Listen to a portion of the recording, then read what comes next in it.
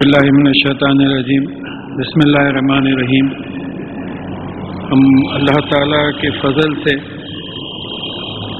36ویں سورت سورہ یاسین کی 40 آیات پچھلی دفعہ سمجھنے کی کوشش کیے تھے۔ 23واں پارہ شروع ہو گیا ہے اور اس میں اللہ تعالیٰ معاف کریں ایک آیت کی تشریح چھوٹ گئی تھی، ختم ہونے کے بعد کوئی صاحب آ کر مجھے بتائے۔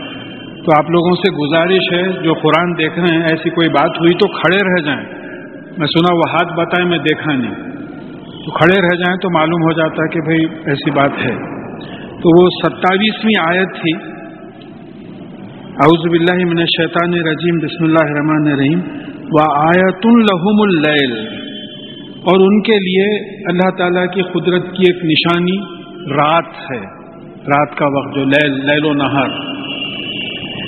نسلخ منہ النہار، ہم اس سے دن کو کھینچ لیتے ہیں۔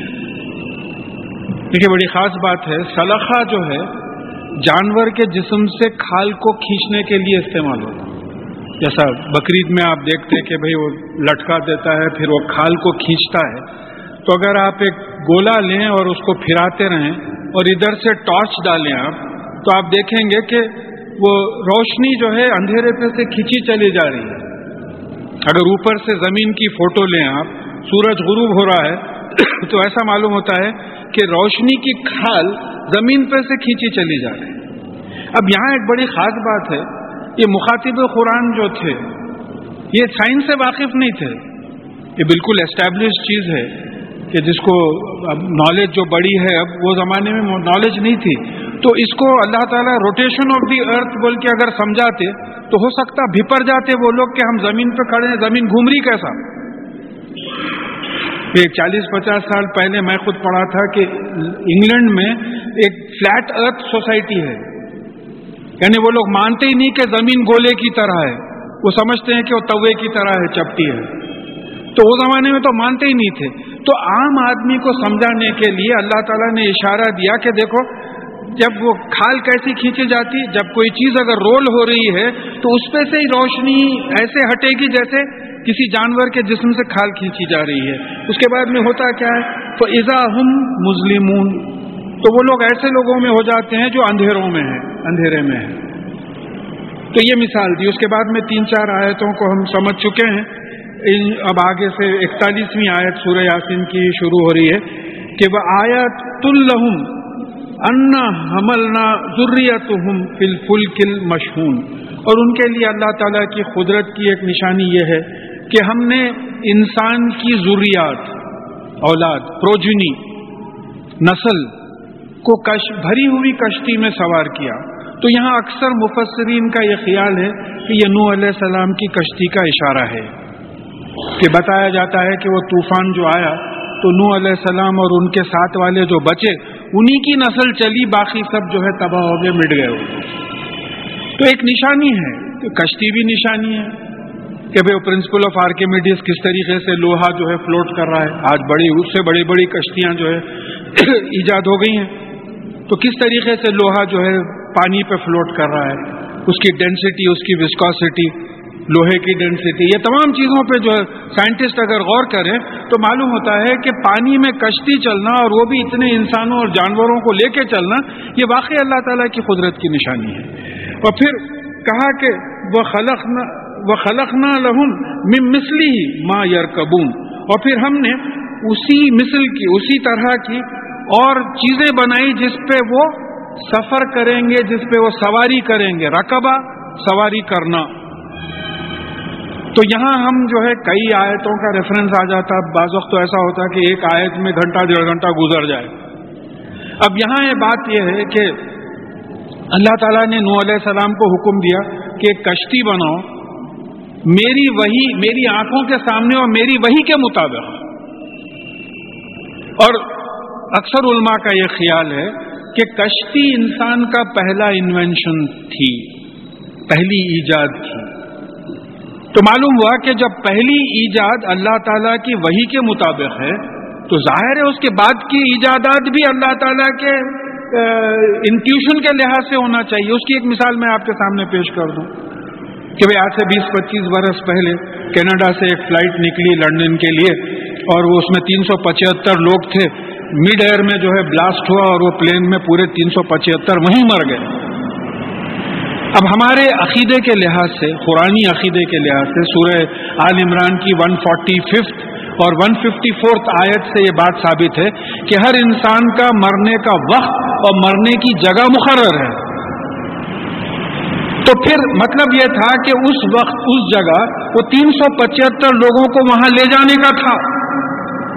تو ہوائی جہاز کا انوینشن ضروری تھا، نہیں تو جاتے کیسا تھے.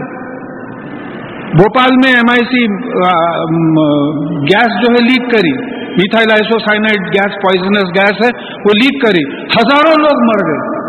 تو کیمسٹری اتنا ڈیولپ ہونا ضروری تھا کہ اس وقت اس جگہ پہ اتنے لوگ مرتے. فرشتوں کو، طاقتوں کو، توانائیوں کو، انرجیز کو انسان کے سامنے جھکانے کے یہ تمام تفاصیر آ رہی ہے، مختلف آیات میں آ رہی ہیں کہ یہاں معلوم ہو رہا ہے کہ اللہ تعالیٰ بول رہے ہیں کہ دیکھو، ایک تو انٹرپریٹیشن یہ ہوتا ہے کہ اس کشتی کی طرح ہم اور کشتیاں بنائیں گے جس پہ تم سوار ہوگے. ایک انٹرپریٹیشن یہ ہوتا ہے کہ یہ سواری جو ہے تمہاری، ان سواریوں کی طرح ہم اور سواریاں بنائیں گے. یہ موٹر کار بنائیں گے، بنڈی بنائیں گے، ٹانگے بنائیں گے، ہوائی جہاز بنائیں گے، راکٹس بنائیں گے. دیکھیے ایک بات صاف ہے، میں آپ کا بنایا ہوا، جس میٹیریل سے میں ہوائی جہاز بنا رہا ہوں آپ کا بنایا ہوا، جس قانون پہ ہوائی جہاز کو چلا رہا ہوں وہ آپ کا بنایا ہوا. میرا تو کوئی دخل ہی نہیں ہے نا. بات سمجھنے کی ہے. اسی لیے قرآن سمجھنے کے لیے جتنی نالج زیادہ ہو اتنا ماشاءاللہ کھل کے بات سمجھ میں آتی ہے. جتنی نالج آپ کی بڑھے گی، اس لیے پڑھنا چاہیے.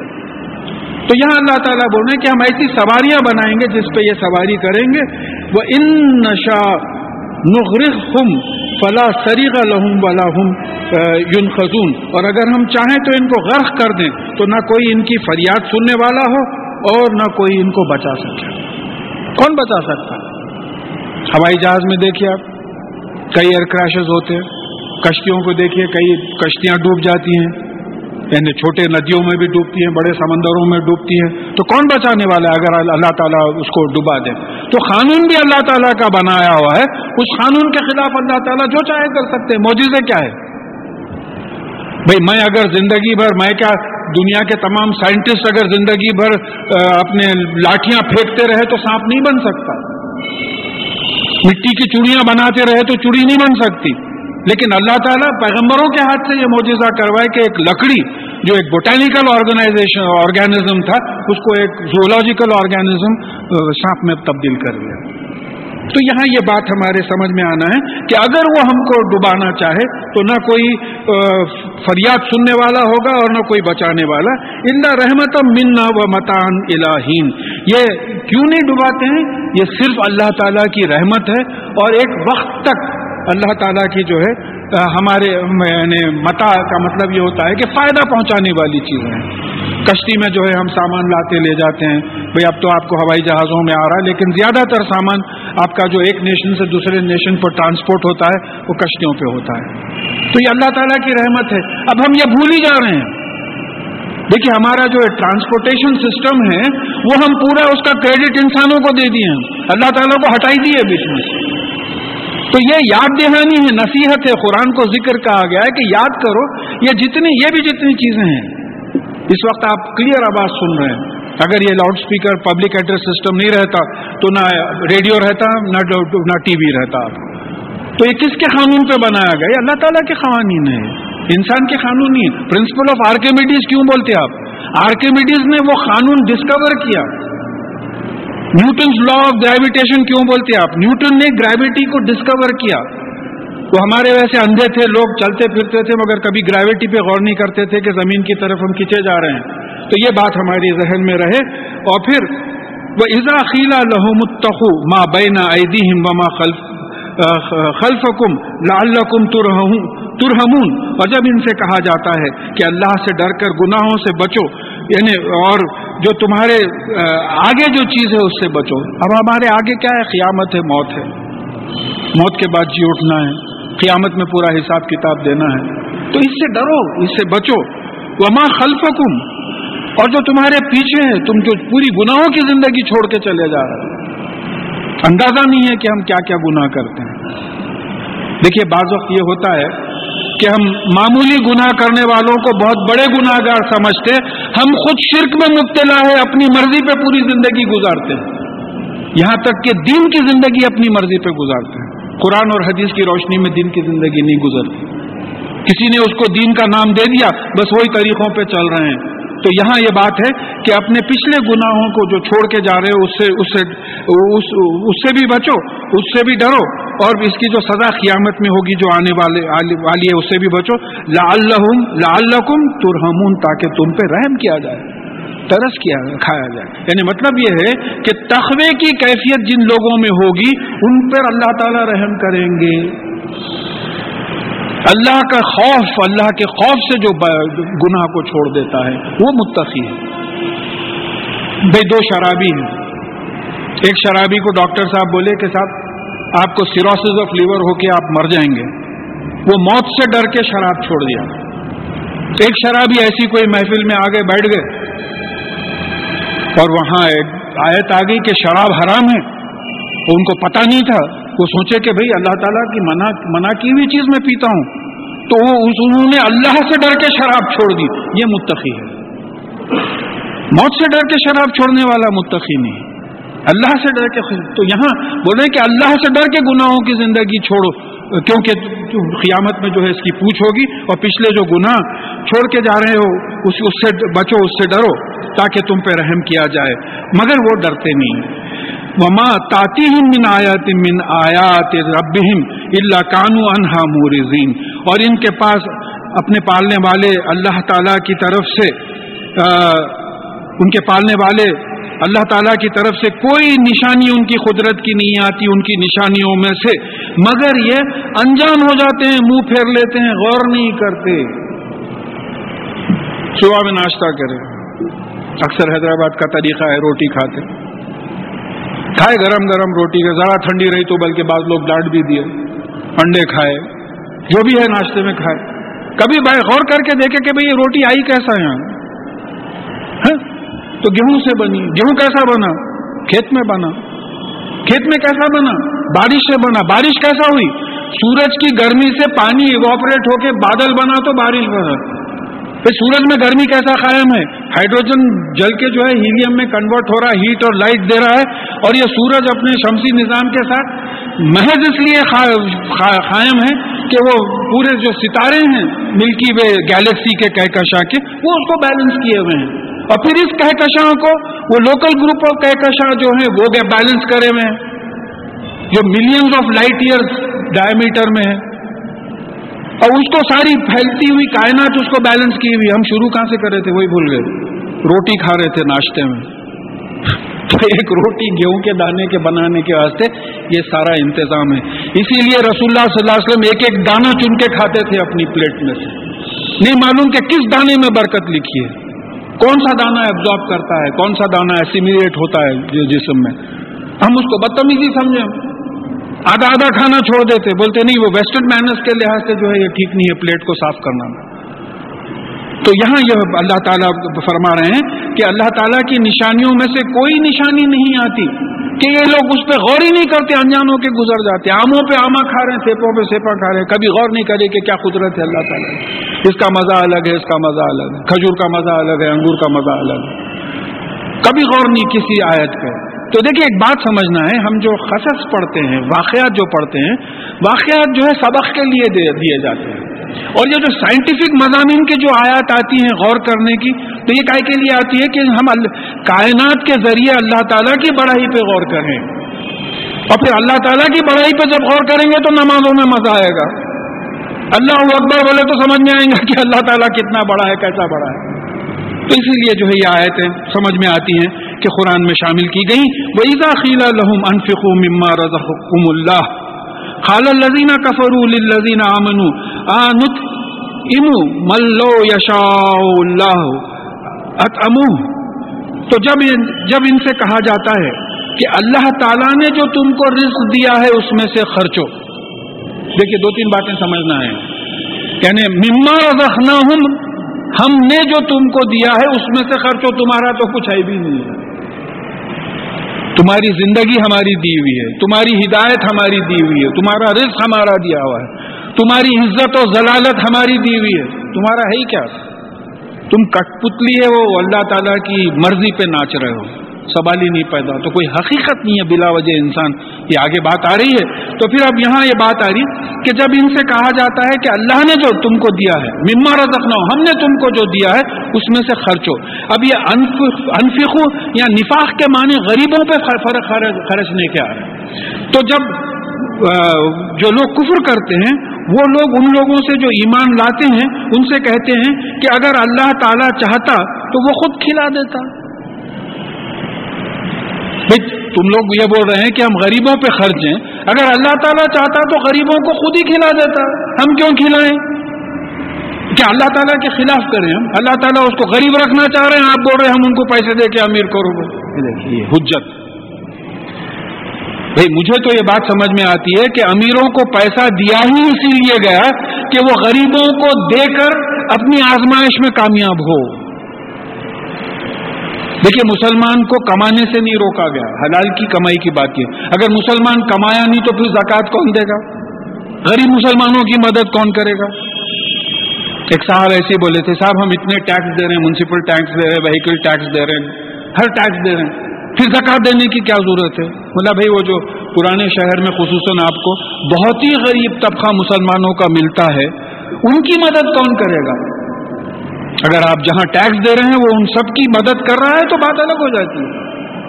اسلامک اسٹیٹ میں جیسا ہوتا ہے تو ان کی تو مدد کرنا ہے. تو اللہ تعالیٰ نے آپ کو دولت کیوں دی ہے؟ اس لیے کہ آپ ان کے حکم کے مطابق اس کو خرچیں.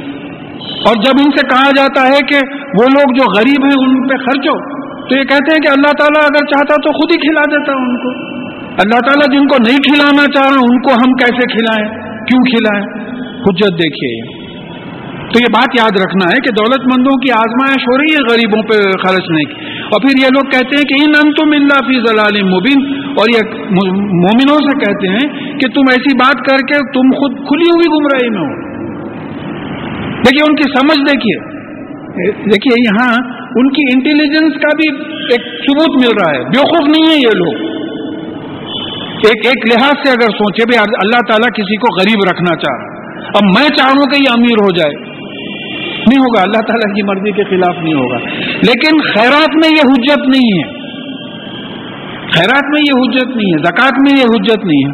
یہ ہے کہ جو مستحق لوگ ہیں ان کو آپ اتنا اپنی دولت کا جو ہے اتنا فیصد پیسہ ان کے پاس پہنچا دو.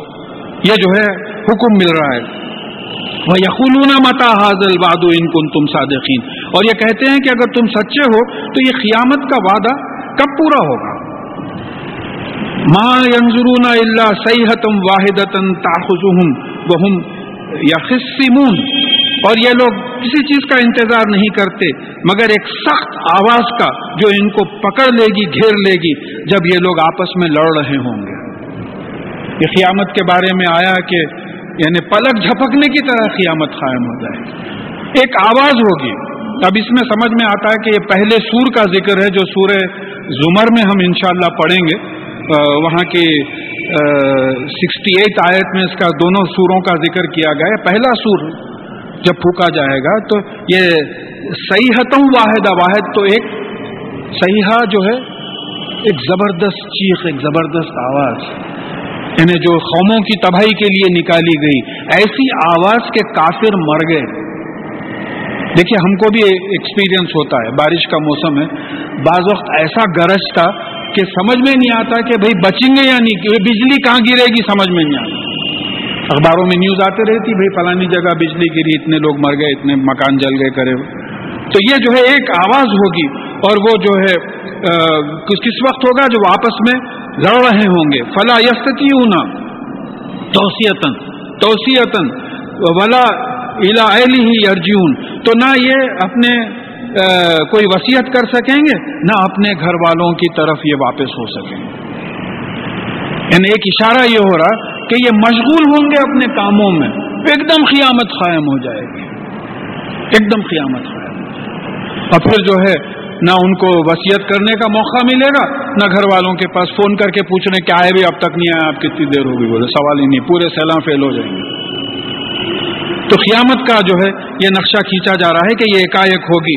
وَنُفِخَ فِي الصُّورِ فَإِذَا هُم مِّنَ الْأَجْدَاثِ إِلَىٰ رَبِّهِمْ يَنسِلُونَ، پھر سور میں پھونکا جائے گا، یہ دوسرا سور معلوم ہوتا ہے، پھر سور میں پھونکا جائے گا تو یہ اپنی خبروں سے نکلیں گے اور اپنے پالنے والے اللہ تعالیٰ کی طرف سے تیزی سے چل پڑیں گے۔ اب یہ خبروں سے نکلیں گے، اس سے پہلے بات آئی کہ وہ ریڑھ کی ہڈی سے جو ہے پورا انسان بنایا جائے گا، جیسا ایک گٹلی سے پورا آم کا درخت بنایا جاتا ہے، قیامت میں یہ سب خبروں سے اٹھیں گے اور پھر تیزی سے اللہ تعالیٰ کی طرف دوڑیں گے۔ کیا کیفیت ہوگی اس کی؟ جیسا ایک جگہ ذکر آیا کہ قیامت میں سبھی ننگے ہوں گے، تو پھر سوال ہوا کہ کیسا ہوگا ایسا؟ تو بولے اتنی وحشت ہوگی کہ کوئی کسی کی طرف دیکھے گا بھی نہیں۔ دیکھیے بات یہ ہوتی کہ اگر آپ پانی نہا رہے ہیں یا کچھ ہے، معلوم ہوا کہ بازو کے کمرے میں آگ لگ گئی، تو ہو سکتا کہ آپ پریشانی میں ویسے نکل جائیں حمام سے۔ تو یہ تو قیامت کی ہیبت ہے، یہ سب خبروں سے نکلیں گے۔ قالوا یا ویلنا من بعثنا من مرقدنا، اور یہ کہیں گے کہ افسوس، ہائے افسوس ہم پر، ہم کو ہماری سونے کی جگہ سے کس نے جگایا۔ یعنی مطلب یہ ہے کہ خبروں میں سو رہے ہیں۔ سورہ زمر کی 42 آیت میں یہ بات آ رہی ہے کہ ہم تمہارا شعور، تمہارا نفس 2 وقت لیتے ہیں، ایک مرتے وقت اور ایک سوتے وقت۔ تو یہ سونے کی کیفیت ہے۔ اب عذاب خبر کی جو بات ہوتی ہے، دیکھیے یہاں کوالٹی کی بات، کوانٹٹی کی بات ہوتی دنیا میں، وہاں کوالٹی کی بات ہوتی ہے۔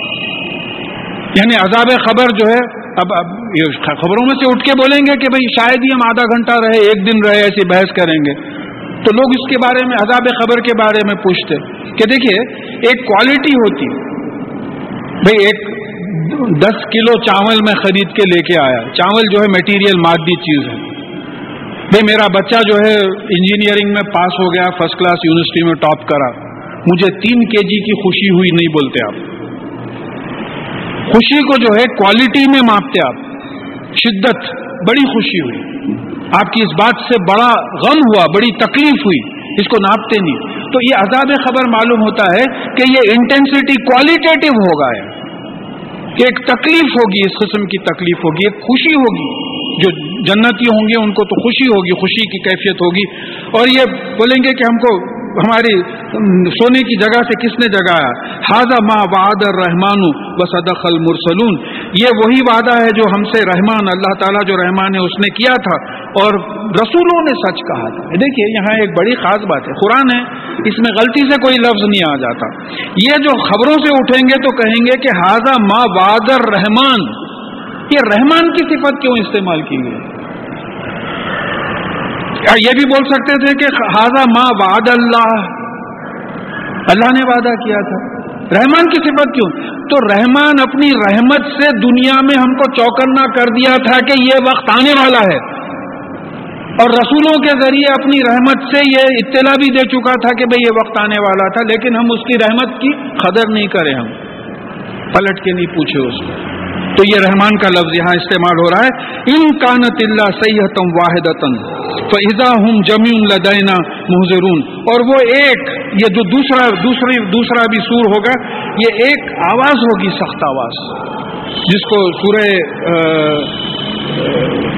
صافات کی 18ویں آیت میں زجرۃ واحدہ کا ایک ڈانٹ ہوگی۔ یعنی ڈانٹ کس کو بولتے ہیں آپ؟ اب وہ ماس ڈرل ہو رہا کہیں، وہ اسکول کے ٹیچرز وغیرہ ہے، چلو بولے تو پورے بچے جو ہے بھاگ رہے ہیں، تو اس طریقے سے خبروں سے وہ نکل کے جو ہے ایک ہی آواز ہوگی جو ہمارے سامنے یہ پورے حاضر کیے جائیں گے۔ فَالْيَوْمَ لَا تُظْلِمُ نَفْسٌ شَيْئًا وَلَا تُجْزَوْنَ إِلَّا مَا كُنْتُمْ تَعْمَلُونَ، تو اس دن کسی نفس پہ کوئی ظلم نہیں کیا جائے گا۔ اب یہاں ظلم کے معنی کمی کے آ رہے ہیں، کیونکہ آگے کا جملہ سمجھا رہا ہے وَلَا تُجْزَوْنَ إِلَّا مَا كُنْتُمْ تَعْمَلُونَ، اور ان کو نہیں دی جائے گی جزا سوائے اس کے جو وہ عمل کرتے تھے، ان کے عمل کی جزا میں، ان کے عمل کی سزا میں کوئی کمی نہیں کی جائے گی۔ تو ظلم میں کمی کی بھی معنی آتے ہیں، زیادتی کے بھی معنی آتے ہیں، کفر کے بھی معنی آتے ہیں، ناانصافی کے بھی معنی آتے ہیں۔ تو یہ موقع کے لحاظ سے جو ہے اس کو سمجھنا ہے.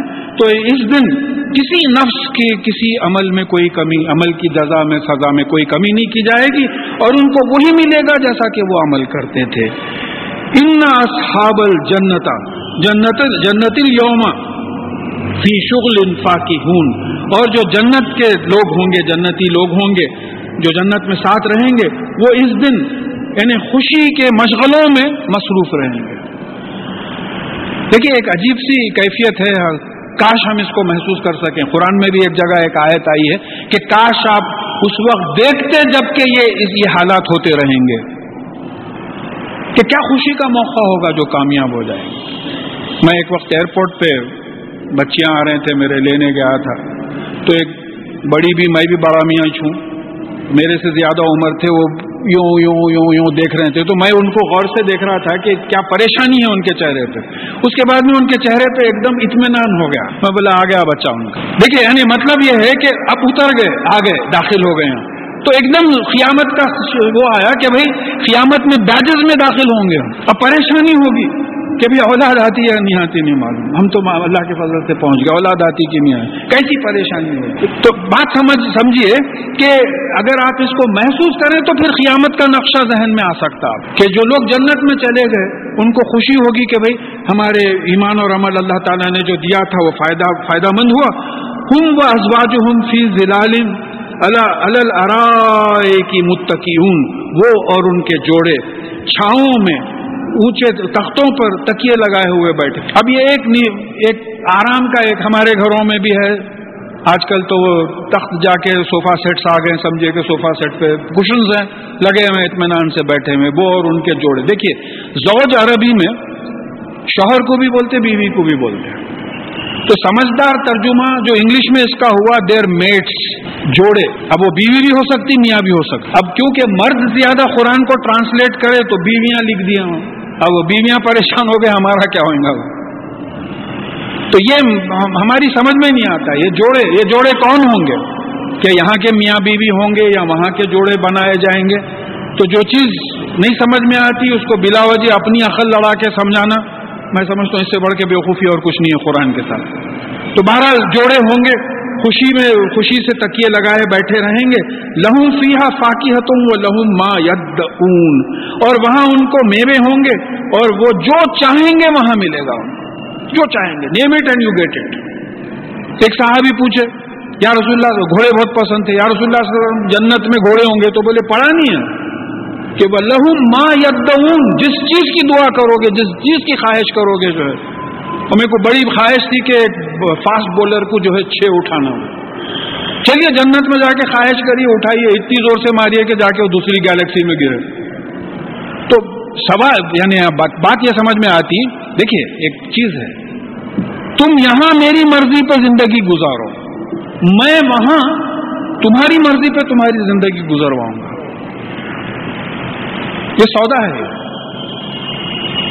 ایک بہت بڑا واقعہ ہے، میں اس کا آخری حصہ سنا دے رہا ہوں کہ تم یہاں میری مرضی سے زندگی گزارو، میں وہاں تمہاری مرضی سے زندگی گزرواؤں گا تمہاری. تم یہاں اپنی مرضی چلاؤ گے تو پھر وہاں تمہاری مرضی نہیں چلے گی. تم دوزخ سے نکلنا چاہو گے، میں نہیں نکالوں گا. تڑپ جاؤ گے تم ایک دن کے لیے، 1 گھنٹے کے لیے وقفہ چاہو گے دوزخ کے عذاب سے، میں نہیں دوں گا تم کو. تو اب یہاں لا الہ الا اللہ محمد رسول اللہ صلی اللہ علیہ وسلم کا مطلب کیا ہے؟ کہ میری زندگی میں اللہ کے سوا کوئی اتھارٹی نہیں ہے، کوئی ایسی چیز نہیں ہے جس کی میں غلامی کرتا ہوں، میرا نفس بھی نہیں ہے. دیکھیے ہم بت پرستی نہیں کرتے، ہم نفس پرستی کرتے ہیں، ہم خواہش پرستی کرتے ہیں. وہ قرآن کے مطابق ہو، حدیث کے مطابق ہو تو کوئی بات نہیں ہے. آپ رات بھر نوافل پڑھ رہے ہیں، قرآن حدیث کے مطابق ہے، سنت ہے، چلیے ٹھیک ہے. نہیں آپ رات بھر جوا کھیل رہے ہیں تو قرآن اور حدیث کے خلاف ہے. تو آپ یہاں اپنی مرضی چلا رہے ہیں اور پھر آپ اللہ تعالیٰ کو جو ہے دھوکہ دینا چاہ رہے ہیں، ادھر نماز بھی پڑھ رہے ہیں، ادھر جوا بھی کھیل رہے ہیں. ایسے کئی سینس دکھنے میں آتے. کلبوں میں آپ کو نماز کا انتظام ہے جہاں ابھی پورے باٹو بھائی میں ابھی آتا ہوں بول کے ایسے سینس دیکھنے میں آئے ہیں. تو یہاں سوچئے کہ یہ ایسا معاملہ ہے کہ وہاں دیکھیے اور ایک لفظ جو سمجھنا ہے، فاکہہ پھل کو بولتے ہیں، خوشی کو بھی بولتے ہیں. فے کاف ہے، پھل کو بھی بولتے، فروٹ کو بھی بولتے، خوشی کو بھی بولتے. فروٹ کیا ہے؟ اپنے اعمال کا نتیجہ ہے. تو یہاں ایک بات معلوم ہو رہی ہے کہ تم جو اعمال کرو گے you will get very good fruits. صبر کا پھل میٹھا ہوتا ہوگا ہمارے پاس. تو یہ بات سمجھ میں آنا ہے کہ ہماری جو جنتی زندگی انشاءاللہ یہاں گزرے گی تو وہاں خوشی ہی خوشی، ریزلٹس بڑے اچھے نکلیں گے اور پھل کھائیں گے اور جو چاہے ملیں گے. سلام قول من رب الرحیم. یعنی رب جو پالنے والا مالک ہے، رحیم ہے جو ترس کھا کے پالتا ہے، اس کی طرف سے کہا جائے گا سلام. کیا سلامتی ہوگی وہ، کیونکہ حکم ہوگا. ارے سکون ہی نہیں ملتا ہے. وہ بی پی بڑھ گیا، وہ گھٹنے میں درد ہے، وہ ایسا ہے، یہ ہے، وہ بچوں کے ایڈمیشن کی فکر ہے، 24 گھنٹے کچھ نہ کچھ لگا ہوا ہے، بچی کی شادی کرنا ہے، وہ سکون ہی نہیں ہے زندگی میں. آپ لوگوں سے پوچھیں، ہر گھر میں دیکھیے صاحب کچھ نہ کچھ پریشانی ہے. آج کل سکون ہی نہیں ہے، کسی کے پاس سکون نہیں. تو وہاں جنت میں اللہ تعالیٰ کی طرف سے یہ حکم ہوگا سلام. تو کیسی سلامتی ہوگی، وہ کیسا پیس ہوگا، وہ کیسا سکون ہوگا. میں سمجھتا ہوں ویسا سکون زندگی میں کبھی ہم کبھی تجربہ نہیں کر سکتے جیسا کہ اس حکم پہ ہوگا. وَامْتَازُوا الْيَوْمَ أَيُّهَا الْمُجْرِمُونَ. اور آج کے دن اے مجرموں تم الگ ہو جاؤ. کہ مجرم کون ہوں گے؟ اس سے پہلے ہم پڑھ چکے ہیں، وہ لوگ جو قرآن اور حدیث کے خلاف زندگی گزارے ہیں. قرآن کی اصطلاح میں، قرآن کی جو زبان ہے اس میں مجرم کون کا ہے؟ جو اللہ اور اللہ کے رسول کے احکامات کے خلاف کام کریں ان کو مجرم کہیں گے. ہمارے پاس اردو میں مجرم جو ہے چور اچکے کو بول دیتے ہیں. عربی میں بہت بڑا فرق ہے. یہ بات یاد رکھنا ہے کہ خلاف ورزی اللہ اور اللہ کے رسول صلی اللہ علیہ وسلم کرنے والوں کو کہا جائے گا کہ تم الگ ہو جاؤ. الم عہد الیکم، کیا ہم نے تم کو حکم نہیں دیا تھا؟ عہد جو ہے وعدے کو کہتے ہیں. عہد جب الہ کے ساتھ آتا ہے تو اس کے معنی حکم کے ہوتے ہیں. عربی میں کئی الفاظ ایسے ہیں جو اللہ کے ساتھ اگر آئیں تو ان کے معنی بعض اوقات اپوزٹ ہو جاتے ہیں. تو کیا ہم نے تم کو حکم نہیں دیا تھا یا بنی آدم، اے آدم کی اولاد، ان لا تعبدوا الشیطان، کہ تم شیطان کی غلامی مت کرو، انہ لکم عدو مبین، کہ وہ تمہارا کھلا ہوا دشمن ہے، اس میں کوئی شک نہیں. کیا ہم نے تم کو حکم نہیں دیا تھا؟ یہ دیکھیے اب سوال یہ پیدا ہوتا، ہم عبادت کا لفظ بہت غلط سمجھے ہیں. عرب عبد کو غلام سمجھتے ہیں، عبادت کو غلامی سمجھتے ہیں. ہم کیونکہ اردو میں عبادت نماز کو بھی بولتے تو ہم عبادت سمجھتے ہیں کہ صرف نماز پڑھنا. عبد جو ہے، جو غلام ہوتا ہے، وہ عبادت کرتا ہے، غلامی کرتا ہے. تو یہاں بات آ رہی ہے کہ کیا میں نے تم سے حکم نہیں دیا تھا کہ تم شیطان کی غلامی مت کرو؟ شیطان کو پوجا تھوڑی کرتے ہیں، شیطان کی پرستش تھوڑی کرتے ہیں، ہم نہیں کرتے. معنوں میں گڑبڑ ہو گئی، ہمارے سمجھنے میں گڑبڑ ہو گئی. لفظ عبادت کو جو ہے ایسا استعمال کیا گیا کہ ہر جگہ پرستش کے معنی لے لیے اس کے. شیطان کی کون پرستش کرتا ہے؟ شیطان کی غلامی کرتے ہیں ہم. شیطان کے وسوسوں کو ٹالتے نہیں. He is our best friend. اچھے دوست کی بات کو ٹالتے نہیں، ویسا شیطان کا معاملہ ہے. جہاں وسوسہ آیا فوراً جو ہے وسوسے کی تعمیر. اور انہ لکم عدو مبین، اس سے پہلے بھی بات سمجھ میں آ گئی. فاتخذوہ عدوا، تو تم اس کو دشمن ہی سمجھو. یہ حکم آیا، امپیریٹو ٹینس سے حکم آیا کہ یہ تمہارا کھلا دشمن ہے، تم اس کو دشمن سمجھو. وسوسے پہچان لیے جا سکتے ہیں. دیکھیے جن کو قرآن اور حدیث کا علم ہے وہ فوراً سمجھ جاتا کہ یہ شیطان کا وسوسہ ہے. لا حول ولا قوت الا باللہ. غیر جگہ جہاں نظر نہیں پڑنا تھا نظر پڑ گئی. آپ قرآن حدیث سے واقف ہیں کہ غیر محرم پہ نظر نہیں پڑنا چاہیے. وہ آیت اور وہ احادیث آپ کو یاد آ گیا، فوراً نظر ہٹا دیں. لا حول ولا قوت الا باللہ. فوراً نظر ہٹا دیں. ایک جگہ شراب کی محفل چل رہی ہے، آپ کو معلوم ہو گیا، آپ کو معلوم ہے کہ قرآن اور حدیث میں جو ہے شراب کو حرام قرار دیا گیا، آپ اس محفل سے اٹھ کے چلے گئے. ایک جگہ قرآن حدیث کا مذاق اڑایا جا رہا ہے، دیندار لوگوں کا مذاق اڑایا جا رہا ہے، آپ فوراً اٹھے اور اٹھ کے چلے، کوئی بہانہ کر کے آپ جو نکل کے چلے گئے. تو جب تک قرآن حدیث سے واقف نہیں ہوں گے آپ، شیطان کے وسوسوں کو پہچاننا بہت مشکل ہے. آپ کیسا معلوم ہونا شیطان؟ دیکھیے کوئی ایک آدمی ہے بلینک ہے، ہم تھوڑا بہت پڑھے ہوئے ہیں اس واسطے ہم کو بالکل ایکسپیرینس نہیں ہو ویسے آدمیوں کا، جو اللہ کی کتاب پڑھے ہی نہیں ہے، جو حدیث سے سنت سے واقف ہی نہیں ہے، انہیں سمجھتا کہ میری عقل میں جو بات آ رہی ہے رشوت لینا ہے، سبھی لے رہے ہیں نا صاحب، میں لیا تو کون سی بڑے آپ سے حجت کرتے ہیں. قیامت میں مر کے کیسا اٹھتے صاحب قیامت میں مر کے؟ قرآن ہی نہیں پڑھا ہے وہ. ایسے لوگوں سے جب آپ کو کی بات چیت ہوتی تو جب سمجھ میں آتا کہ میجورٹی اس قسم کے لوگ ہیں، مائنورٹی جو ہے ایسے ہیں جو اللہ اور اللہ کے رسول کی کتاب باتوں سے واقف ہیں، تو یہ تمہارا دشمن ہے، اس کی غلامی مت کرو، اس کی بات مت سنو. غلامی کرنا کیا ہے؟ بات سننا. ایک غلام ہے، میں بولا بھائی جا پانی پلا، وہ فوراً پانی لے کے آ گیا. اس کی بات سننا، شیطان کی بات مت سنو.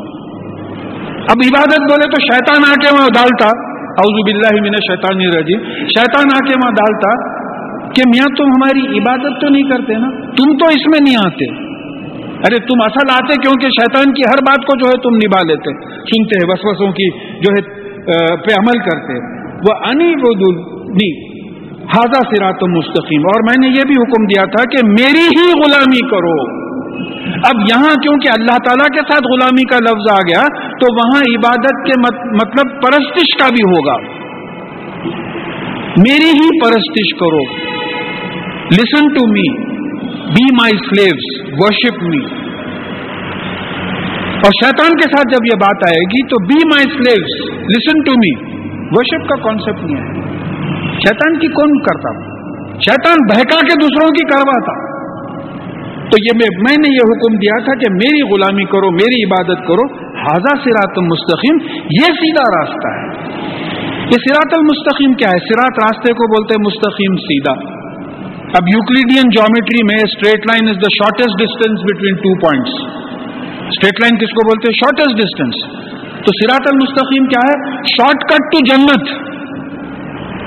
ادھر ادھر گھوم پھر کے کہیں کو آتے، یہ کتاب پہ عمل کرو، دیکھو ہم کس طریقے سے تم کو راستہ بتاتے ہیں. یہ میرا راستہ ہے جو جنت کی طرف لے جاتا ہے. وَلَقَدْ أَضَلَّ مِنْكُمْ جِبْلًا كَثِيرًا أَفَلَا تَكُونُوا تَعْقِلُونَ. اس نے، یہ شیطان نے تم میں سے ایک کثیر جماعت کو جو ہے گمراہ کیا ہے، صراط المستقیم سے ہٹا دیا ہے. دیکھیے ہدایت ہے، راستے پہ چلے جا رہے ہیں، ضلالت ہے، راستے سے ہٹ گئے، گمراہ ہو گئے، بھٹک گئے، کدھر گئے پتہ نہیں. تو ایک کثیر جماعت کو، ایک بہت بڑی جماعت کو اس نے جو ہے بھٹکا دیا ہے جنت کے راستے سے. تو تم عقل نہیں رکھتے؟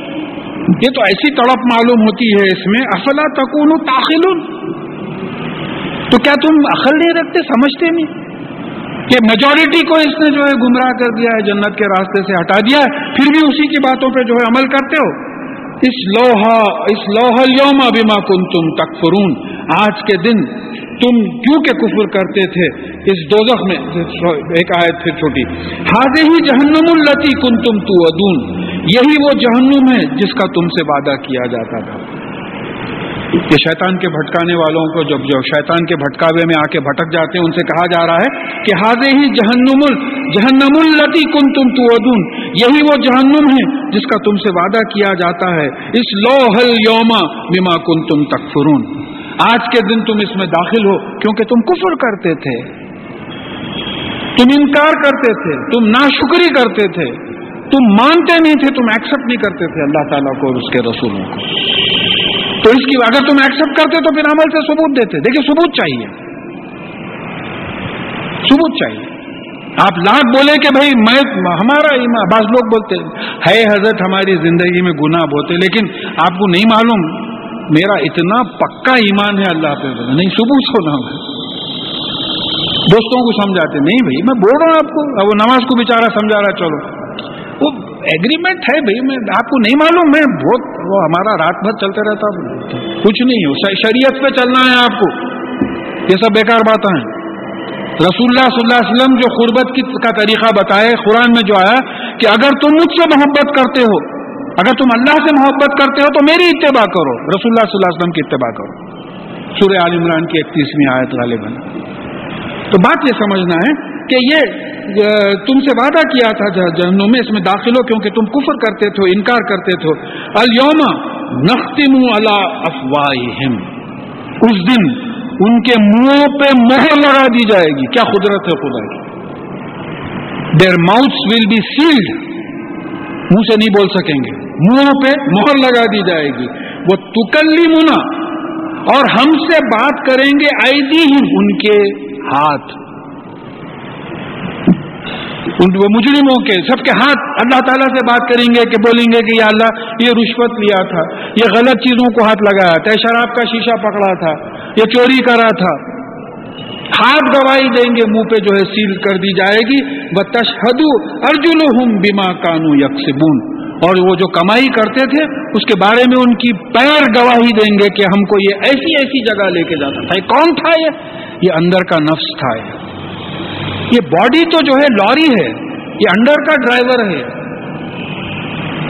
تو ٹائر گواہی دے رہے ہیں، اسٹیئرنگ گواہی دے رہی، ویلز گواہی دے رہے ہیں، پورے جو ہے کہ یہ ایسا رف مارتا تھا، سب گووں میں اچھال کے لے کے جاتا تھا. آپ لوری کو دیکھے کہ ایک تیز چلے جا رہی، آپ بولے کیا تیز جا رہی لوری؟ تیز جا رہی نہیں، لے جا رہا تیز.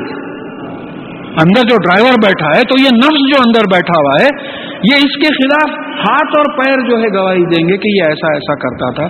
تو آپ کیسا جو ہے ان کو روک سکیں گے؟ یہ بما کانوا یکسبون، جو یہ کسب جو کماتے تھے اس کے بارے میں گواہی دیتے. دیکھیے کسب کے معنی بہت سمجھنے کے ہیں. کسب جو عمدن کمائی حاصل ہوتی ہے، جیسا آپ دفتر کو جاتے محنت کرتے، آپ یہ نہیں بولتے میں اتفاق سے آج آ گیا دفتر کو، نہیں. آپ کا اپوائنٹمنٹ ہوتا، آپ ملازم رہتے. تو کسب کے معنی، کمائی کے معنی یہ ہے کہ عمدن کچھ محنت کرنا کسی نتیجے کے لیے. تو ایک گناہ کماتے ہیں، گھر میں بیٹھ کے فونا کرتے، آج شام کو پاٹ لک رکھیں گے، اپنے اپنے ڈرنکس لا لو. کسب کمائی محنت کرتے، فونوں پہ پیسے خرچ کے سب کو جمع کرتے. اور ایک ایک آدمی فون کرتا، بولتا بھائی آج میرے گھر پہ اجتماع ہے، آپ لوگ سب آئیے، انشاءاللہ اللہ رسول کی بات ہوگی صلی اللہ علیہ وسلم. تو یہ بھی کمائی ہے. تو دیکھیے ایک گناہ ہوتا اتفاقاً ہو گیا کہ بھئی آپ سمجھیے کہ کوئی چیز کو ایسا ٹھوکر مار رہے تھے، وہ پتھر رستے میں تھا، وہ جا کے کسی صاحب کے پیر کو لگ گیا. آپ کا انٹینشن نہیں تھا، اعمال کا دار و مدار نیتوں پہ ہے. تو یہ کمائی نہیں ہوتی. آپ ایک صاحب جا رہے تھے، عمدن ٹھوکر مارے، ان کو پتھر لگنا بول کے، تو بھئی یہ کمائی ہو گئی، نیت کا دخل ہو گیا. تو یہ جو کماتے تھے اس کے بارے میں ان کے پیر گواہی دیں گے، ہاتھ ہم سے کہیں گے وَلَوْ نَشَاءُ. دیکھیے یہ تو قیامت کا ہو گیا. اب یہاں کی بات اللہ تعالیٰ اپنے پاورز بتا رہے ہیں. وَلَوْ نَشَاءُ لَطَمَسْنَا عَلَىٰ أَعْيُنِهِمْ فَاسْتَبَقُوا الصِّرَاطَ فَأَنَّىٰ يُبْصِرُونَ. اور اگر ہم چاہیں تو ان کی آنکھوں کو بے نور کر دیں، اور وہ راستے پہ دوڑنا چاہیں، آگے بڑھنا چاہے، تو وہ کیسا دیکھ سکتے؟ دیکھ ہی نہیں سکتے. کون سی بڑی بات ہے اللہ تعالیٰ کی. دیکھیے مجھے کیٹریکٹ کا آپریشن ہوا کافی دن پہلے، تو آئز پہ کافی لٹریچر پڑھتا تھا میں. تو بعض وقت ہوتا یہ کہ آپ کو زور کا جھٹکا اگر پڑ جائے تو آپ کا ریٹینا جو ہے ڈسلوکیٹ ہو جاتا ہے، اندھے ہو جاتے ہیں. بعض کیسز مجھے معلوم ہے کہ بیٹھے بیٹھے اندھے ہو گئے. اب وہ انتظار کرے گئے، وہ وقت پہ انجیکشن وغیرہ، ایسے کئی کیسز ہوئے ہیں. ایک کیس میں پڑھا تھا، کوئی صاحب سیڑھیاں اتر رہے تھے، اندھے تھے، پھسل گئے. وہ پھسلے تو جو ہوا یہ کہ وہ ریٹینا جگہ پہ آ گیا، ان کو تھوڑی بہت بینائی آ گئی، اس کے بعد میں ان کا علاج ہوا، ٹھیک ہوا. تو یہ بینائی ہے، یہ سماعت ہے، یہ بولنے کی قوت ہے. فالج مار دیا منہ پہ، کچھ بھی نہیں بول سکتے. کیا ایسے کیسز ہم نہیں دیکھتے اپنے اطراف میں؟ تو اللہ تعالیٰ بول رہے ہیں کہ اگر ہم چاہیں تو ان کی آنکھوں کو بے نور کر دیں. یہ کیا سمجھ رہے ہیں ہماری قدرت کو؟ اور پھر وَلَوْ نَشَاءُ لَمَسَخْنَاهُمْ عَلَىٰ مَكَانَتِهِمْ فَمَا اسْتَطَاعُوا مَضِيًّا وَلَا يَرْجِعُونَ. اور اگر ہم چاہیں تو ان کے مقام پہ ہم ان کو بدل دیں تو نہ یہ آگے بڑھ سکے نہ پھر پیچھے لوٹ سکے. بالکل بیٹھ گئے، ایک جگہ بیٹھ گئے. کئی طریقوں سے ہو سکتا ہے. کہیں فالجی مار دیا، پوری باڈی پہ مار دیا، تھوڑا بہت حیات کے ہوتا جتنا باقی رہنا رہ گیا. کیا کر سکتے آپ؟ پتھر کا بنا دیا آپ. تو سوچنے کی بات ہے، یہ اللہ تعالیٰ کی قدرت ہے اور ان کا کرم ہے، ان کی نوازش ہے کہ ایسا ہمارے ساتھ نہیں کرتے ہیں. یہاں مضمون بدل رہا ہے، یہ بھی بڑی خاص بات ہے ہمارے عمر کے لوگوں کے لیے. وَمَن نُعَمِّرُهُ نُنَكِّسْهُ فِي الْخَلْقِ أَفَلَا يَعْقِلُونَ، اور جن کو ہم لامبی عمر دیتے ہیں ان کو خلقت میں الٹ دیتے ہیں، تو کیا یہ سمجھتے نہیں؟ خلقت میں الٹنے کا مطلب کیا ہوا کہ گروتھ کی بجائے ڈیکے شروع ہو جاتا. چیزیں دیکھیے، برتھ، گروتھ، ڈیکے، ڈیتھ، پیدا ہونا، پھلنا پھولنا، سڑنا گلنا، موت واقع ہو جانا، یہ 4 سٹیجز ہیں زندگی کے. اب جیسا بالوں کی سفیدی ہے بڑھاپے کی نشانی ہے، اب آج کل بچوں کو بھی آ جا رہا ہے، لیکن نشانی تو شروع ہوگی. اب یہاں اللہ تعالیٰ بول رہے ہیں کہ یہ ایک سائنٹیفک فیکٹ ہے، ایک سائنٹیفک فیکٹ ہے جس کا قرآن میں ذکر کیا گیا ہے کہ دیکھو، جن کو ہم لمبی عمر دیتے ہیں ان کو خلقت میں اوندا کر دیتے ہیں، الٹ دیتے ہیں، ان کو گروتھ کی بجائے ڈیکے شروع ہو جاتا ہے. اور پھر 2 آیتوں میں یہ بات آئی ہے کہ وہ سب جانتے ہوئے بھی کچھ نہیں جانتے. میرا ایک انکم ٹیکس کے اسسٹنٹ کمشنر یا سینئر آفیسر تھے، ان سے بات چیت ہوئی، 80 برس کی عمر تھی، میموری چلے گئی تھی. ہم ان کے پاس جا کے انکم ٹیکس سے کلیریفیکیشنز لیتے تھے. وہ اپنے پینشن سے کے بارے میں میرے سے پوچھ رہے ہیں میرے کو ٹیکس کتنا لگے گا. اور بولے آپ کے پاس ہم آتے تھے کئی کو آتے تھے، میموری چلے گی. کئی لوگ ایسے ہیں. پرسوں ہی کسی سے بات چیت میں بات سنے، ایک صاحب مسلسل وضو کرتے رہتے. ارے آپ وضو کریں نا، ابھی وضو کریں نا. آپ وضو کرا میں؟ نہیں وضو نہیں کرا میں، پھر وضو کر رہے. نماز میں بار بار پڑھ، یہ گھروں میں، ہمارے گھروں میں ہے. یہ ناشتہ دے دیے، کھانا کھا لیے، اس کے بعد میں پھر بول رہے ہیں کیا ہے میرے کو آج ناشتہ نہیں دیتے. ابھی کھائے نا، آپ کھا کے اٹھے ہاتھ دھوئے، میں کہاں کرا ناشتہ. تو اس سے ہم کو گزرنا ہے نا، اگر حیات اللہ تعالیٰ نے دی تو اس سے گزرنا ہے نا. پھر بڈھوں کی خدمت کرو. ایک صاحب آ کے وہ اپنے خسر صاحب جو بہت عمر رسیدہ ہو گئے تھے، ان کے گیلے شکوے کر رہے تھے. میں بولا اگر آپ کی عمر وہ ہو گئی تو پھر آپ کے بچے بھی آ کے ایسی گیلے شکوے کریں گے. یہ تو دیکھیے، بعض کو اللہ تعالیٰ نے زندہ رکھا ہے دوسروں کی آزمائش کے لیے. کسی کا کوئی کوڑی کا فائدہ نہیں ہوتا ان کی حیات سے. وہ مر گئے تو کسی کو کوئی نقصان نہیں ہونے والا ہے. ہمارے گھروں میں جو بڈھے بڑے لوگ باز ہیں، اگر وہ ان کو زندہ رکھا کائے کے لیے، ان کے اطراف والے جو ہیں ان کی آزمائش کے لیے زندہ. ایک ہی بات سمجھ میں آتی ہے. اور پھر یہ بتانا ہے کہ دیکھو کل کے دن تم جب اس عمر سے گزرو گے، اگر تمہاری اولاد تمہارے ساتھ ایسا کرے تو کیسا ہوگا. تو یہاں یہ بات سمجھنا ہے کہ اللہ تعالیٰ کی ذات ہے کہ جیسے جیسے وقت گزرتے جا رہا ہے وہ اللہ تعالیٰ کی سمجھ میں کوئی فرق نہیں آ رہا ہے. ہمیشہ سے اللہ تعالیٰ کا علم وہی رہا ہے. یہ ہماری کمتری بتا رہے ہیں کہ تم کیا کود رہے ہو. میں پی ایچ ڈی کرا، میں ڈی ایس سی کرا، میں امریکہ میں پروفیسر تھا، میں وہ تھا یہ تھا. بھائی چلو تم بڈھے ہو گئے تو تمہارے کو کھانا کب کھائے، وضو کب کرے، پانی کب نہ، یہ تو تم کو اندازہ نہیں ہے. تو یہ اس طریقے کی ہم وہ کرتے ہیں. تو کیا تم سمجھتے نہیں؟ وما علمناہ الشعر وما ينبغي له، اور ہم نے رسول اللہ صلی اللہ علیہ وسلم کو شاعری نہیں سکھائی، اور یہ ان کے شایان شان نہیں ہے.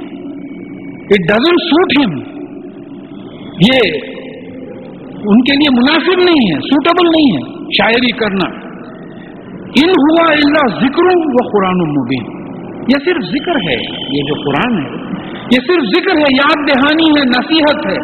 اب یہ واو تفسیری معلوم ہوتا وہ قرآن مبین، اور یہ ایسا قرآن ہے مبین، بیان اسی سے ہے، ایک ایک چیز کو الگ الگ کر کے سمجھانا. یہ نصیحت ہے. کیسی نصیحت ہے؟ جس میں ایک ریسیٹیشن دیا گیا ہے. قرات جو ہے ریسیٹیشن کو بولتے پڑھنا. تو یہ ریسیٹیشن ہے، پڑھائی ہے، جس میں ہر چیز کو کھول کھول کے سمجھا دیا گیا ہے. یہ ایسا قرآن ہے، یہ شعر نہیں ہے، یہ شاعری نہیں ہے. اس کا مقصد کیا ہے؟ لِيُنذِرَ مَنْ كَانَ حَيًّا وَيَحِقَّ الْقَوْلُ عَلَى الْكَافِرِينَ، تاکہ آپ ایسے انسان کو چوکنا کریں جو زندہ ہے. یعنی مطلب یہ ہے کہ مومن زندہ ہوتا، کافر مردہ ہوتا. جو زندہ ہے ان کو چوکنا کرنے کے لیے یہ نازل کیا گیا ہے. اور کافروں پہ اللہ تعالیٰ کا قول پورا، حجت پوری ہو جائے. کل کافر یہ نہ کہیں کہ صاحب ہم کو معلوم ہی نہیں تھا آپ ایسے کتابیں بھیجے بول کے. یہ ہمارا فرض ہو گیا. تم بہترین امت ہو جو انسانوں کے لیے نکالی گئی ہے. تم لوگوں کو نیکی کی طرف بلاتے ہو، برائی سے روکتے ہو اور اللہ تعالیٰ پہ ایمان لاتے ہو. کہیں کسی اور مقام پہ کچھ ایسی بات ہو رہی تھی تو میں ان سے یہ بولا کہ بھئی قیامت کے دن اگر ہمارے غیر مسلم دوست جو ہمارے ساتھ 30-30 برس گزارے، اگر انہوں نے قیامت میں اللہ تعالیٰ کے سامنے کہہ دیا کہ یا اللہ ہم کو معلوم ہی نہیں تھا کہ مسلمان کیا ہے، اسلام کیا ہے، یہ تو ہمارے سے گیا گزرا تھا، یہ ہمارے سے گیا گزرا تھا، تو پھر کیا جواب دیں گے؟ تو پھر یہاں بات یہ سمجھنا ہے کہ یہ قرآن کے نازل کرنے کا مقصد یہ ہے کہ کافروں پہ حجت پوری ہو جائے کہ ہم نے قرآن بھیجا تھا، تم نے انکار کیا. تو یہ پہنچانا ضروری ہے. پہنچانے کے لیے آپ جا کے ان کو پکڑ کے بولنے کی ضرورت نہیں ہے. آپ عمل ایسا کیجئے کہ ان کو اٹریکٹ کر سکیں کہ بھئی دیکھیں مسلمان ایسا ہوتا ہے. یہ عمل ہو. میں آپ سے ذکر کیا تھا ایک وقت آفس میں ایک صاحب آئے غیر مسلم اور تیز آئے. کچھ لوگ میرے پاس بیٹھے ہوئے تھے تو بولے ارے اتنی جلدی تمہارا کام ہو گیا، باہر سے آئے. تو بولے ہاں بھائی کوئی صاحب مل گئے تھے وہ ہیلپ کرے. آلدو ہی واز اے مسلم، یعنی میں کٹ گیا اس دن کہ مسلمان ہونے کے باوجود وہ مدد کیا بول رہے ہیں. یعنی اتنے بدنام ہیں ہم لوگ، اتنے بدنام. سوچ کے دیکھیے آپ. تو یہاں یہ بات تقاضا ہو رہا ہے کہ قرآن کو نازل کرنے کا، دیکھیے میں اس پہ زور اس لیے دے رہا ہوں کہ بتانا یہ مقصود ہے کہ قرآن کو نازل کرنے کا ایک مقصد یہ ہے کہ کافروں پہ حجت ہو جائے کہ ہم تمہارے پاس احکامات بھیجے تھے مگر تم نہیں مانے.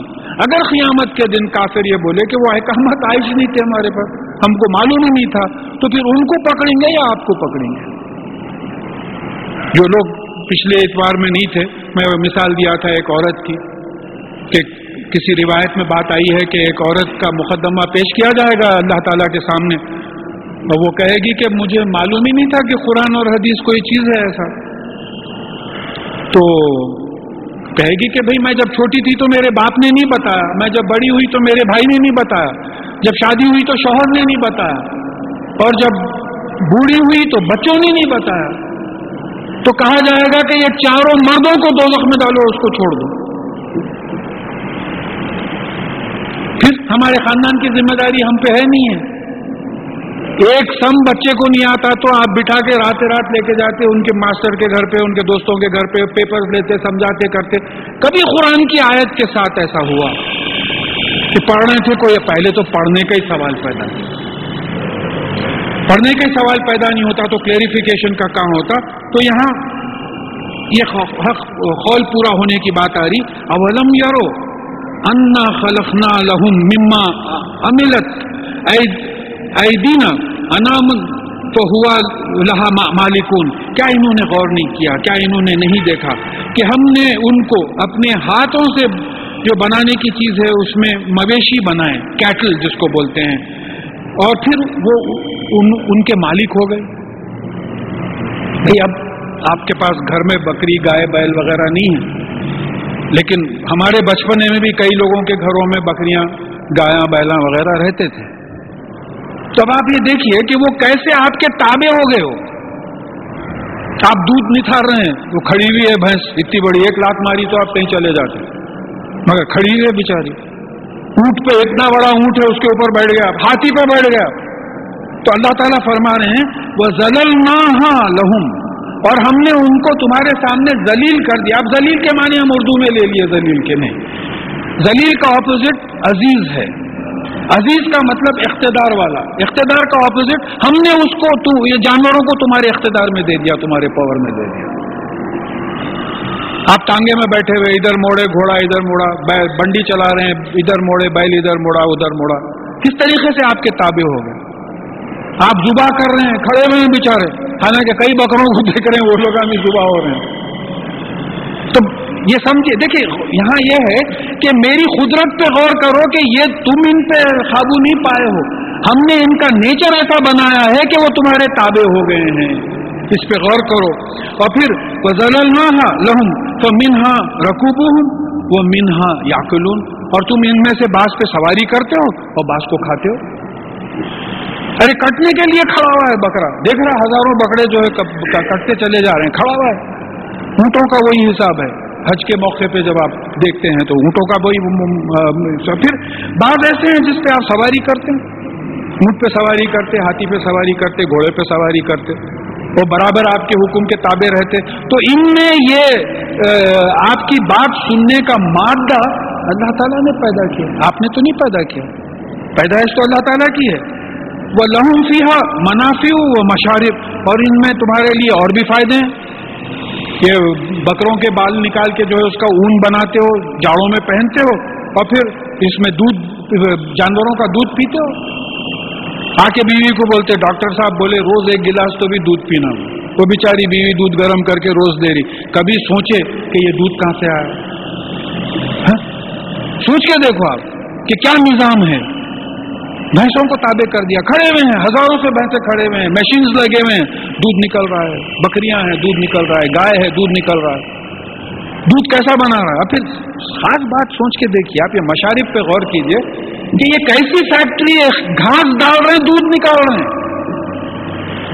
میں بھی 30 سال سائنٹسٹ کی حیثیت سے کام کیا ہوں. کوئی ایک فیکٹری بتائیے جس میں آپ گھاس ڈال کے دودھ نکال سکتے. سنتھسائز کریں گے ملک میں، میرے علم میں نہیں ہے، اگر کسی کے علم میں ہے تو بتائیے. کوئی ایسی فیکٹری دنیا میں ہے جس میں را مٹیریل گھاس ڈالتے ہیں اور پروڈکٹ دودھ نکالتے ہیں؟ کہیں نہیں ہے. تو سیمنٹ بنانا ہے، آپ را مٹیریل ڈالتے، آپ کوارٹ سلیکا کیلشیم کاربونیٹ وہ ڈالتے، جلاتے، جلا کے نکلا تو پروڈکٹ جو نکلتا جو ہے وہ سیمنٹ نکلتا، وہ الگ ہی رہتا. یہ کیا قدرت ہے یہ خدا کی، سوچ کے دیکھیے آپ. تو یہ نہیں سوچتے ہم کہ دودھ میں کیا کیا جو ہے اللہ تعالیٰ نے وہ رکھے ہیں. افلا یشکرون، تو پھر کیا تم شکر نہیں کرو گے؟ یعنی دیکھیے ایکسپٹ نہیں کرو گے کہ یہ اللہ تعالیٰ کی شان ہے، اللہ تعالیٰ کا کرم ہے. وَاتَّخَذُوا مِن دُونِ اللَّهِ آلِهَةً لَعَلَّهُمْ يُنصَرُونَ، اور پھر اللہ کے سوائے یہ دوسرے الہ کو پکارتے ہیں، ان کو اپنی اتھارٹی مانتے ہیں تاکہ ان کی مدد کی جائے. یہ کیوں پکارتے ہیں؟ کہ کوئی صاحب ہے کہ ہم جن کو پکارتے ہیں ان کی بات کریں گے. کوئی صاحب بولے میاں باس کو ملا کے رکھنا، نہیں تو پروموشن نہیں ہوتا. باس الہ ہو گیا، اتھارٹی ہو گیا. الہ کون؟ معبود کون؟ جس کی غلامی کی جاتی ہے. عبادت بولے تو پھر وہی پرستش کی بات آتی. پرستش نہیں، جس کی غلامی کی جاتی، باس کی غلامی کی جا رہی، اس کے گھر پہ جا کے ترکاری بھاجی سپلائی کر رہے ہیں. ہاں کوئی بولے میاں دیکھو جائیداد ہونا، کلب کی ممبرشپ ہونا، جب اسٹیٹس رہا تو کوئی پوچھتا نہیں، تو نہیں کوئی پوچھ کے دیکھتا. وہ الہ ایک کلب ہو گیا، الہ جائیداد ہو گئی، الہ بینک بیلنس ہو گیا. تو سوچ کے دیکھیے آپ کہ یہ اب پھر دوسرے جو ہیں اور ایک چیز ہے. اب بعض انسانوں میں بعض لوگوں کو پکارتے ہیں، یہ سمجھتے ہیں کہ یہ مدد کریں گے. تو اللہ تعالیٰ فرما رہے ہیں کہ لا یستطیعون نصرہم، یہ ان کی مدد کی استطاعت نہیں رکھتے. وہم لہم جند محضرون، اور یہ ان کی ایک فوج بنا کے ہمارے سامنے پیش کیے جائیں گے. کن کی فوج؟ دو معنی آتے ہیں. لہم کا ضمیر کس پہ جا رہا ہے؟ دو چیزیں آتی ہیں. ایک تو جو مشرکین ہیں ان کی فوج بنا کے ان کو پیش کیا جائے گا. دوسرے جن کو یہ اللہ کے سوا پکارتے تھے ان کو پیش کیا جائے گا. ایسے لوگ جو لوگوں کو پکارنے لگواتے تھے، پاواں دے دیتے تھے، سجدہ کرو، آتے سب آ رہے ہیں، پاواں پڑ رہے ہیں، سجدہ کر رہے ہیں، کروا رہے ہیں.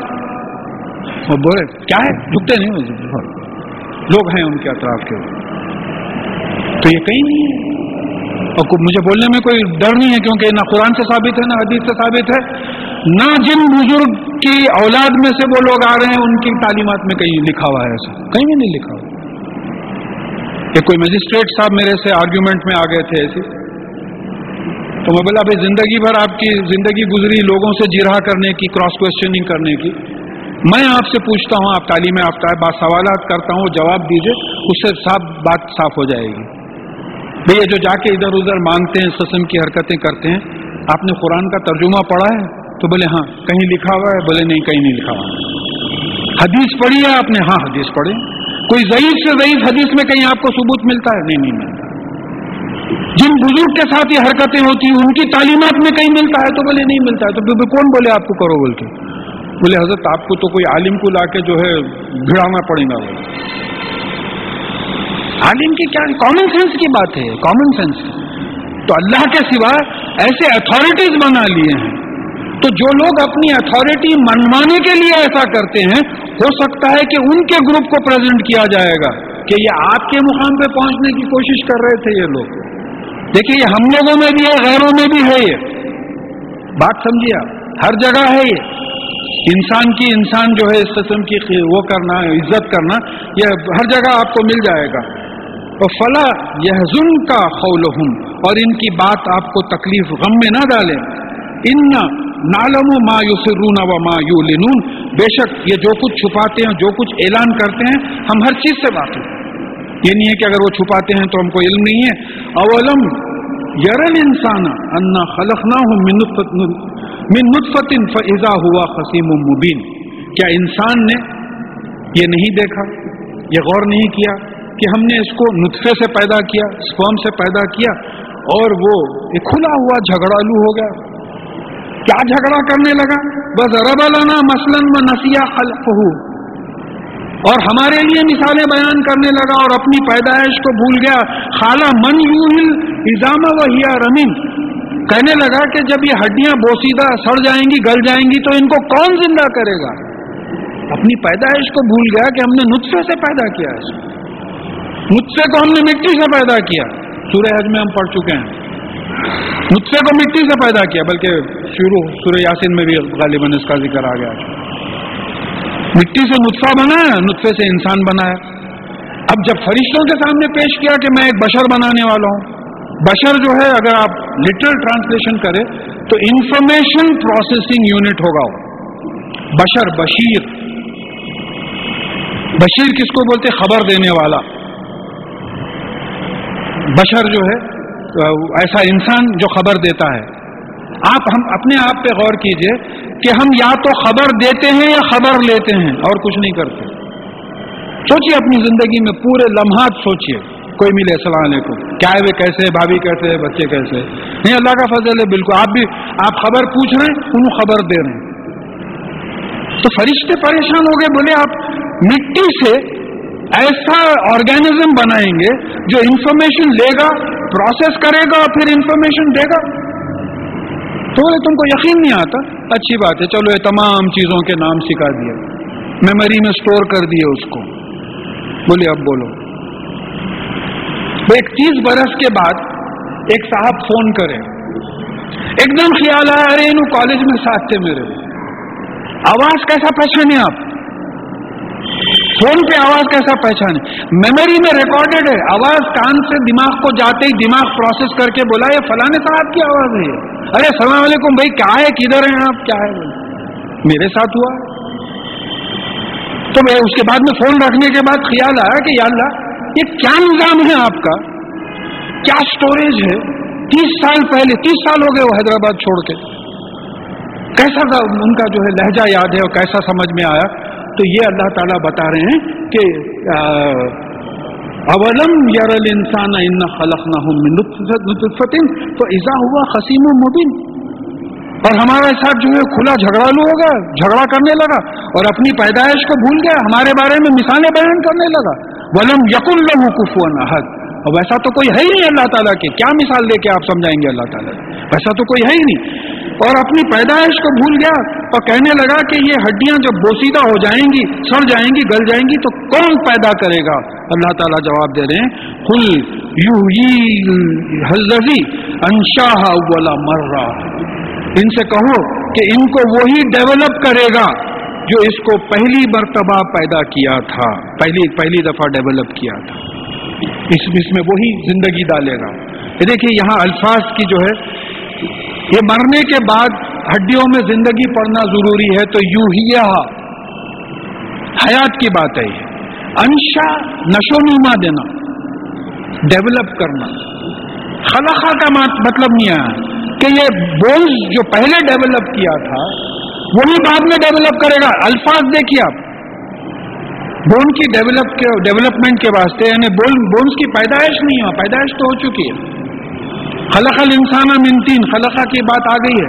یا انشا ڈیولپ کرنا, ہڈیوں کو جو ہے کون پہلی دفعہ جو ڈیولپ کیا تھا وہی ڈیولپ کرے گا. وہ ہوا بکلی خلق علیم، اور وہ ہر چیز کی خلقت، ہر چیز کی پیدائش کا جو ہے علم رکھتا ہے، کیسا پیدا کرنا اس کو معلوم ہے.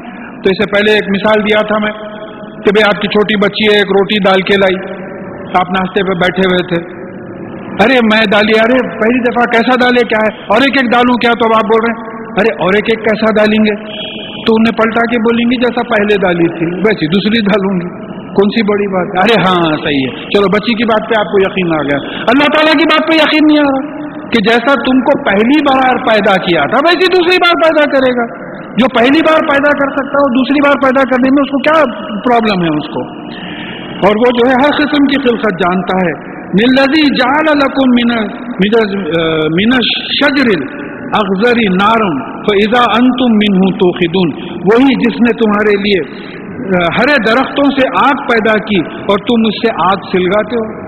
سوچ کے دیکھیے آپ، درخت تو ہرا ہے، اس میں کئی آرگینک کمپوننٹس ہیں جو انفلیمیبل ہے، اور جن کو نہیں معلوم ہے یہ جو کوئلے کے کان ہوتے ہیں یہ ایسے مقامات ہیں جہاں ملینز آف ایئرس پہلے جنگل تھے، وہ ارتھ کویکس وغیرہ کی وجہ سے جنگل پورے دب گئے، دب کے یہی جھاڑ کوئلہ بنے.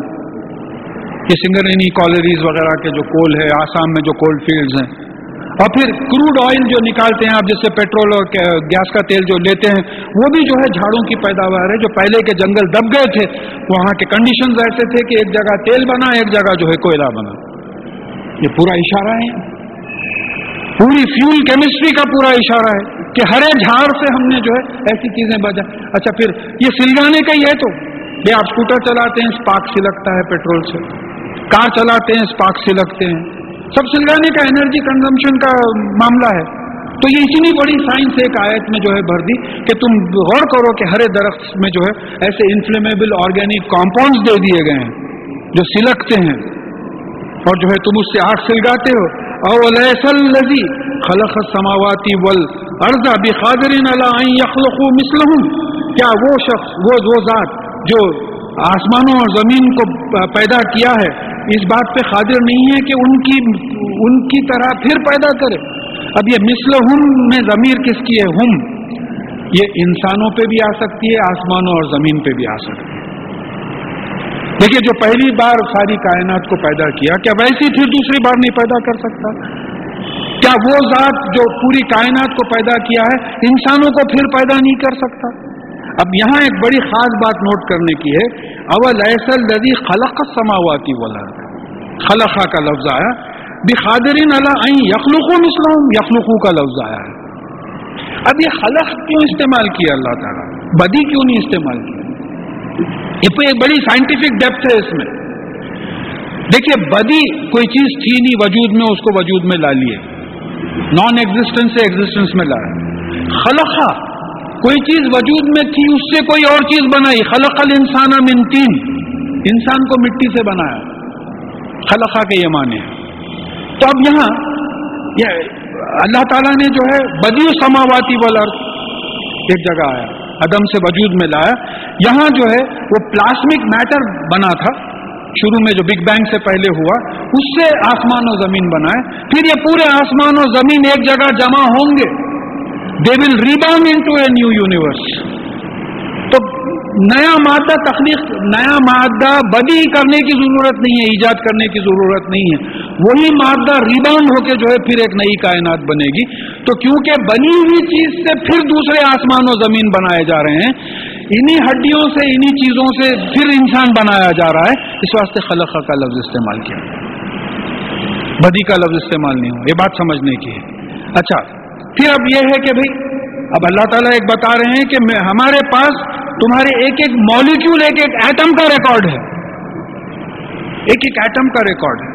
تو اب جیسا آپ میگنیٹ لیے، میگنیٹ کی خاصیت ہے کہ لوہے کو اٹریکٹ کرتا ہے، تو زمین میں جتنا لوہا ہے تو ہو سکتا ہے کہ ہر ایک کے میگنیٹس ہیں، ایک تو ڈیولپ ہوگا اور پھر وہ جہاں جہاں مٹی گئی ہے وہ پوروں کو کھینچے گا، کھینچ کے ہو سکتا ہے کہ ہمارا ہی جو کمپوزیشن تھا اسی سے بنائیں، ہو سکتا ہے کوئی اور نئی چیز لا کے بنائے، نفس وہی ہو.